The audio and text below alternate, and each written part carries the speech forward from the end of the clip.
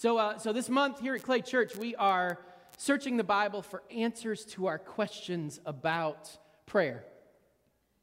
While I was preparing for today, I came across some prayers that I just thought these would be worth sharing as we got started. These are prayers from real kids. You want to hear a few of these? Jesus, please forgive me for hiding my sister's doll, and please don't tell her where it is. How about this one? I really like this one. Dear God, my Sunday school teachers say you have a reason for everything you created. I would really like to know the reason you created broccoli. That was my prayer when I was a kid. Dear God, I hope my dog is in heaven with you, and I'm sorry if he chews on your slippers too. Dear God, if you will keep it from raining on my baseball game on Saturday, I will dedicate my first hit of the day to you. Dear God, I need you to make my mom not allergic to cats. I really want a cat, and I don't want my mom to have to leave if I get one. How about this one? Dear God, instead of letting people die and having to make new ones, why don't you just keep the ones you have? And one of my all-time favorites, Dear God, thank you so much for my baby brother, but what I prayed for was a puppy. I think about these prayers, right, and kids praying, and not one of us, if you think about this, not one of us would, after hear that prayer, even if it makes us giggle, not one of us would go up and be like, that wasn't a good prayer. That's not how we should pray, right? We wouldn't do that. Which leads me to ask, why do we do that to ourselves sometimes? Why do we think we're not good enough prayers, or we have to have the right word? Why do we judge our own prayers if we know that it's so important we don't judge the prayers of our kids? We encourage them to keep praying, right? And we might guide their prayers going forward. We might help them understand what we find in prayer and why we pray the ways we do, but we don't judge their prayers. Why do we judge our own? What happens to us as we grow older? We become afraid of how we do it and doing it right. Right? I don't know if you've experienced this. I believe there's a hierarchy of prayer in the church. You get together, a group of people to study the Bible or do something together, and it comes time to pray, and what do? They all look to the person who is like the Bible study leader, or the person who they know has the deepest faith, and they're like, they all look at them, and then they're supposed to pray, right? Because they're the expert. They know the right words. And then you get that group of leaders together with the pastor, and you're sitting around a table, and it's time to pray. Do you know what they all do? They look at the pastor and be like, you're praying, right? Because our prayers, they don't compare. You've got a direct line to God. Not true, by the way. Not any different than you, but right? So, and then, just so you know, it keeps going. You put a group of pastors together at a table or in a gathering with the bishop, and when we're sitting there and it's time to pray, we all look at the bishop because the bishop has the right words for prayer. And then the bishop calls on one of us because he's figured this game out. That's why he's a bishop, or she's a bishop. Calls on one of us, and then we're nervous because what if we pray wrong in front of the bishop? What is it? Why do we worry? We're going to talk about that today, about how we should pray. How do I pray? And as I said last week, we always pray before the message, but it seems particularly pertinent this month. Let's pray. God of grace and of wisdom, in these moments today as we explore your word, God, just widen our vision to see what you see. And open our minds to better understand your word and your way. And just break open our hearts and fill them to overflowing, that we might grasp and share the fullness of your love and your grace. Amen. So there's going to be a picture on the screen. Raise your hand if you know what this is. Right? It's rabbit ears for a television. Raise your hand if you have ever used these. There are a few people under the age of 30 who are like, what do those like, why would you have those? Right? For most of us understand, the handful of people in here who may not, what you did is you plugged it into the cable part of your TV, and then you moved them until you got the TV station. It'd be kind of fuzzy, and then you'd move them a little more. You might rotate it, and you might even find that you got to hold on to it and just sit there and watch TV and hold it, because that's the only way to get the signal strong enough to watch the show that you wanted to watch. Right? For those of you who live in a world of streaming and that line that comes out of your wall and you just plug it into the back of the TV and you have 100 channels, I know it's hard to understand this, but we had to work hard for like 2 stations where I grew up as a kid. You had to get that antenna just right to fully get the signal. I got to tell you, I really wanted to bring some in and play with them in front of you this morning, and I realized I'd thrown mine out. They're not in my basement anymore. Now, you may be asking, what on earth do rabbit ears have to do with prayer? Well, I want to invite us this morning just to think for a moment, what if we thought about our prayer life like rabbit ears, tuning us in to God's station for our lives?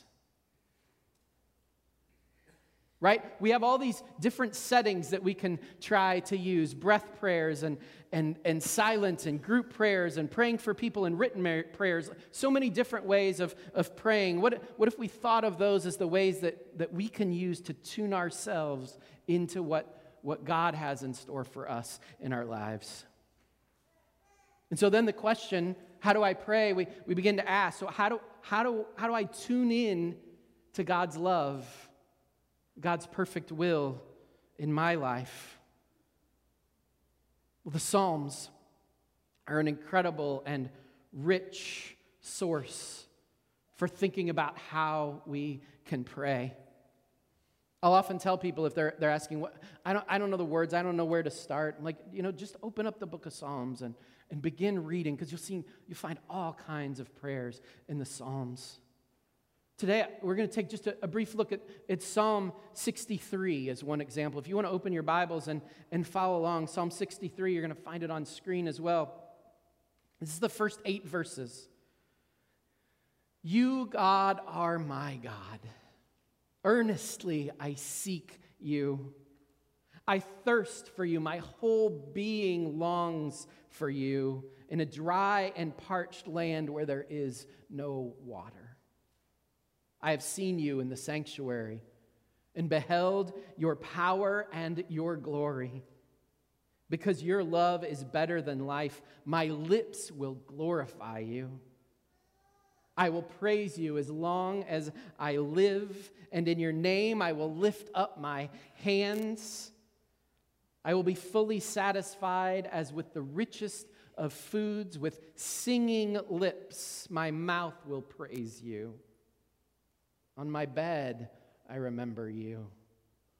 I think of you through the watches of the night, because you are my help. I sing in the shadow of your wings. I cling to you. Your right hand upholds me.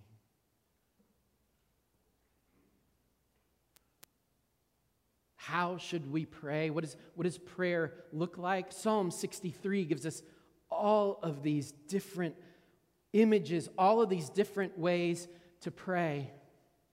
I encourage you to go home today and just open Psalm 63 and read through it. And what you're going to see there is seek God, thirst for God, long for God, see or look for God, behold God, glorify God, praise God, lift your hands, be satisfied with what God has provided. Sing to God. Remember what God has done. Think of God. Set your mind on God. Cling to God.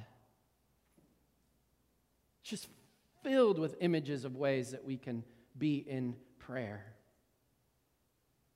Pray with your whole being, the psalm says.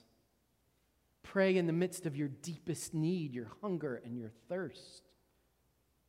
Pray in the sanctuary. Pray when you feel loved. Pray while you eat. Pray in song, lifting voices together. Pray when you go to bed at night. Pray through the night when you wake up and your mind is racing. Pray as though your desire is to cling to God.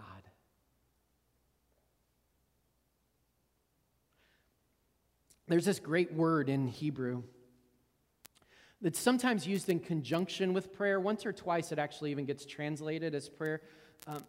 In fact, this word is a part of Hebrew prayer life. It's a piece of the ongoing prayers of our Jewish brothers and sisters. And the word is avodah. Avodah. Can you say that with me? Avodah. Let's say it together. Avodah. You can take that word and impress your friends. Hey, I know a Hebrew word today. Forms of this word appear over 1,000 times in the Old Testament. So it is a word that appears again and again and again. And the interesting thing is, in English, when it gets translated, we have really 3 different words that we use to translate it. Sometimes, when it's found, we translate it as work, like the work that we do. I think vocation. Sometimes we translate it as service, like service to God. And sometimes it gets translated as worship. And the thing about this word avodah is that there isn't a great way to translate it into English because it pulls those 3 things all together. It's one of those things we sometimes miss when we translate or try to translate into English. We miss the richness of some of the words. Avodah literally means bringing service and work and worship all together in our lives. They are not 3 distinct things. I go to worship on Sunday. I serve sometimes, like once a week I'll go and serve, and then I have work that I do the rest of the week. The word avodah says those are not 3 separate things. They are all woven together in the fabric of our lives. And what weaves them together is prayer. Let me give you 2 examples of where this word appears. I'll give you an idea. The first one is in Exodus 8:1. We were looking at Exodus last month, and it says this: "This is what the Lord says, let my people go so that they may worship avodah me." Right? Moses is asking Pharaoh for the people to go so that they can avodah, weave together their work, their spiritual, all of their lives for God.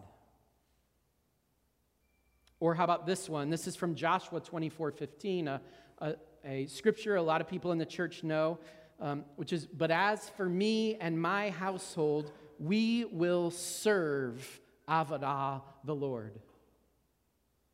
Joshua is saying, as for me and my household, we will weave together our entire lives, our work, our service, our worship, we'll weave them together for God.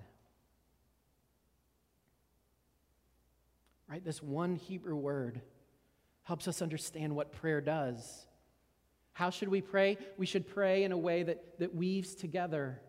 It doesn't let us continue to think, well, I work, but God's not really in my work, and I serve because that's what God calls me to do, and then I worship and I put myself in God's presence on Sunday morning. No, it asks us to weave all those together and realize that when I'm working, if I'll work in a way that is sharing God's will into my workplace and my community, then avodah, it's all woven together. And if I'll serve and understand that this isn't just something God calls me to do, God is in this. God is working in and through me. Avodah, it pulls my work and my service and my worship all together. Prayer is what pulls it all together. It pulls our lives together into God's presence and God's will. Which means that one of the simplest answers to the question of how should I pray is this: pray in whatever way pulls your life, your work, your play, your family, your service, your waking and your sleeping. Pray in a way that pulls it all into God's presence in any given moment. Rule number 1 of prayer: just keep praying. Just keep praying. Pray without ceasing. It tells us in 1 Thessalonians 5:17, continue steadfastly in prayer, Colossians 4:2, and pray in the Spirit on all occasions, Ephesians 6:8. Just keep praying. And then this question pastors get asked a lot. But what do I do? What do I say? Okay, I get it. I should keep praying without ceasing, but does that mean like I have to have a running commentary in my head with God? Do I need to keep talking? And here the Bible gives us some good news. What matters in prayer is less about the right words or the right posture and more about the attention that you give to your relationship with God. Think about how you grow when you're in a relationship with a really good friend. If you want to grow in a friendship, what do? Well, sometimes you share your heart. You share honestly what's going on in your life. And sometimes you just sit with that friend and you listen. And sometimes you ask that friend for advice, and then you sit and you listen to the advice. And sometimes you just sit in silence because you both just need a break from the world, but it's enriching to be in fellowship with one another, and so you sit in silence. If you're separated from that friend for a little while, maybe you write them a letter. Maybe you get a letter back from them. Right? All of these are ways to pray. All of these are ways to deepen our relationship with God. I have a list in my notes of all these different ways to pray, and I thought, well, we'll talk about all the different ways to pray. And I'm going to cover some of these, but there's so many different ways to deepen our relationship with God. I couldn't begin to cover them all this morning, nor do you want to stay here through lunch. Right, there are breath prayers. Anybody here practice breath prayers? Breath prayers are a prayer where you just at any point in the day can take a deep breath, and while you're breathing, just pray in and out. In, Jesus Christ, my Savior. Out, have mercy on me, a sinner. Jesus Christ, my Savior. Have mercy on me, a sinner. You just keep repeating that prayer and center yourself in any given moment in Christ's love. Another version, be still and know that I am God. It's repeating that word from the psalm, be still and know that I am God. A prayer that in our very breathing anchors us in the presence of Christ. Intercessory prayers, right? Prayers for others. That's what intercessory means. It means praying for others. This opportunity when things seem broken around us, or when our hearts break for somebody, or when the world seems broken, to just pause and pray. Pray God's presence. Pray to think about what God is calling us to do, how God might be calling us to respond. Praying the Scriptures. I have a friend, I probably have shared this before, one of his richest prayer practices, and I tried it. I will do it occasionally, but it wasn't something that fed me normally, but it was so rich in his life. He would, every day, he had this habit, he would just open up the Bible and read until God spoke to him. Read until God spoke to him. Just randomly open a page and start reading there. And I was like, what happens when you open up to Song of Songs? Like, do you? And he's like, God speaks through all of it.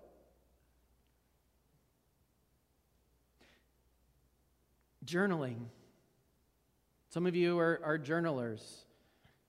Just keeping a book by the bedside and writing a prayer to God every night or every morning can connect us. The practice of silence. I just heard from a friend who was on a silent retreat for 5 days, and I said, no, thank you. I can't be silent for 5 days. And then she told me that it wasn't actually 5 days of silence. And I was like, oh, okay. Well, I might be able to do that. It was deep periods of silence with opportunities to be in community and process those prayers. But she talked about how rich it was in her life just to sit and listen. And she's like, for 4 days, my thought process got in the way, but on the 5th, I finally had some space and really sensed what God was trying to tell me in my life right now. Praying through music. How many of you love music? Keep radio on in your car, have your Spotify list, and you're listening to songs. Praying through music, just letting the lyrics speak to you. Christian music, secular music, God can use all of it to speak into our lives. All right, so we covered, 6 of 1,000 ways to pray today. The invitation the Bible gives us to pray, we're encouraged to do whatever it is that helps us claim every moment in our lives for God, to deepen our relationship with God. So we should probably talk about this, though, as we talk about how should I pray, which is, how do I know if my prayer life is working? Have you ever asked that question? Like, I tried journaling for a few weeks and nothing changed. Nothing seemed to change, outside or inside of me. Or maybe I tried to pray at night before I went to bed, but I fell asleep. And I don't know if I was doing it right. I sat in silence for a whole 5 minutes, and God didn't say anything. I've been praying the Lord's Prayer every day and every night, but I don't feel anything different. How do I know? How do I know if prayer is doing anything? How do I know if I'm doing it right? We've all had these moments. And here's what the Bible suggests. The Lord is near to all who call on Him. The Lord is near to all who call on Him, to all who call on Him in truth. Sometimes we can't feel it. Sometimes it feels like our prayer isn't being answered. It can feel unanswered. And I think in those moments, God just invites us to be patient, to be present. Let me give you 2 questions today, though, to take with you. Two questions that we can, I think, use to assess our prayer life. Because God doesn't need us to do it right. God needs us to be present to God. So here are 2 questions we can use to assess whether prayer is having an impact for us in our lives. Question number 1, as you are praying, are you more aware of the presence of God in this moment? Are you more aware of the presence of God in this moment? And question 2, are you attentive to and living toward God's will in your life? Even if you can't sense anything happening inside you, even if you can't sense God's presence, if you are more aware of the presence of God, if you are more attentive to God's will, then keep going. Keep praying. And if in your prayer life it just feels empty and you're not more aware of God's presence and you don't think you're following God's will, or you know you're moving away from God's will, then shake up your prayer life a little bit. Alter the antenna and try some other ways to pray. Because if prayer is developing a relationship with God, then the answer to the question of how we should pray, again, is just to engage regularly in anything that deepens that relationship. To let prayer make you aware of God in every aspect of your life.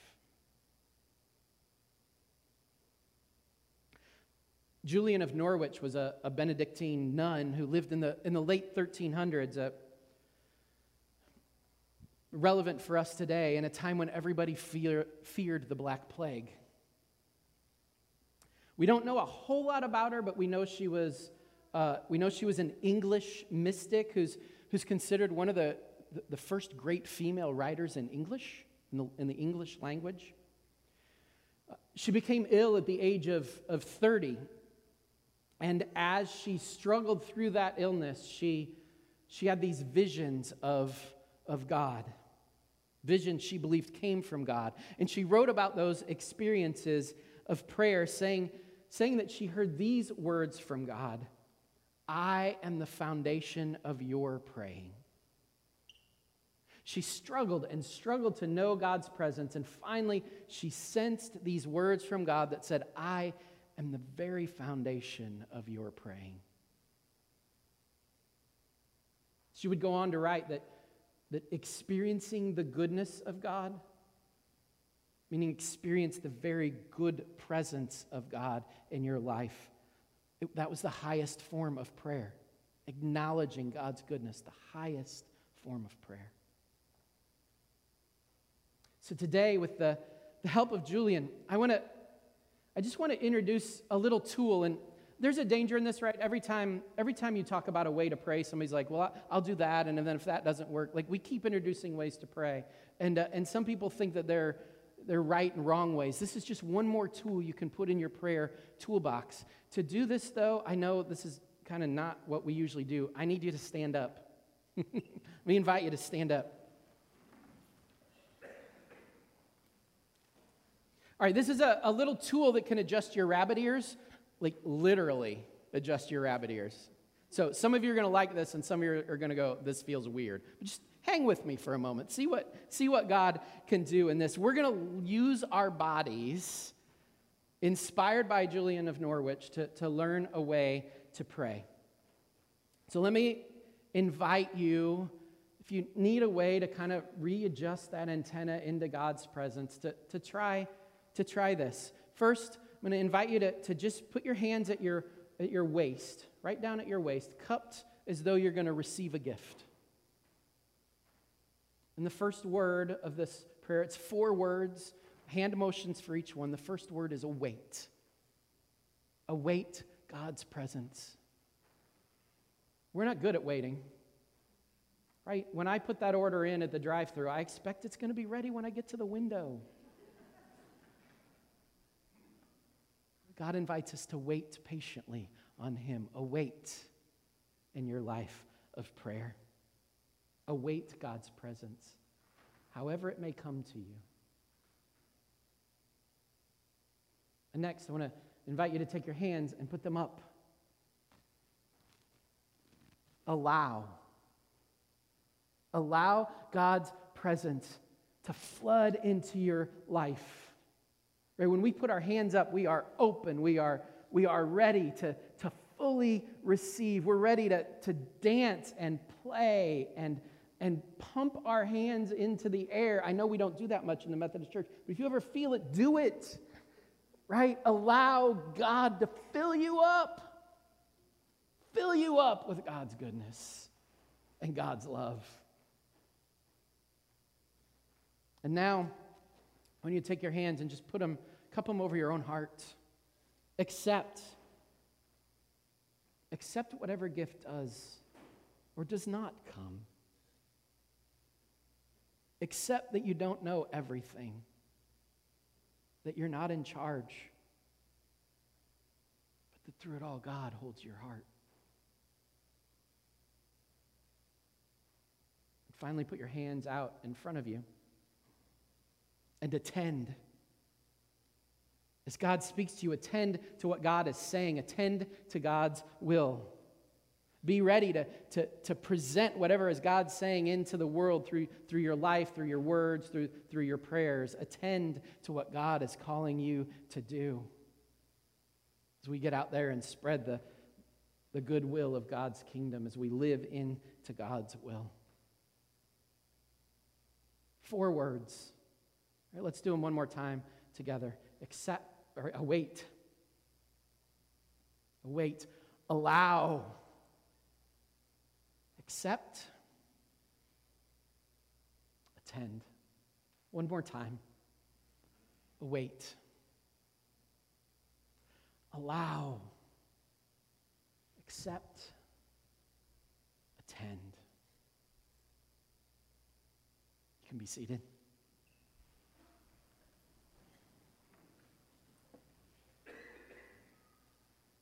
As we step into prayer this week, I want to invite you just to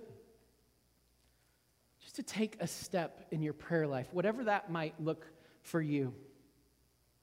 Later on today, it may be this evening, you're going to get an email if you're on our email list. If you are not on our email list, If you want to stop by the connection point and give your email address, we can make sure you get added to it. But if you're on the weekly pastor's email list, you're going to get an email that will have each of these images that you can download to your phone and then put on your phone as wallpaper. I don't know about you, but when my phone comes up, it comes up with wallpaper in the background. Now, you can also have wallpaper on your apps page, but that doesn't do me any good because I have too many apps, so I can't see it. But so anytime I open my phone and I just pop it on, it tells me now, await, allow, accept, attend. So anytime I pull out my phone, I'm remembered, hey, wait a minute, God wants to be part of this moment in your life. Why don't you pause and pray? So I want to invite you this week to download that picture. There'll be instructions in there. That's actually what's holding up the email. I realized I didn't know enough about how to do that on a Google phone, so my daughter is helping me. And you will get instructions about how to put that wallpaper onto your phone. And each time, I just want to invite us as we look at our phones this week to just pause and say, hey, God wants to be part of this moment in our lives.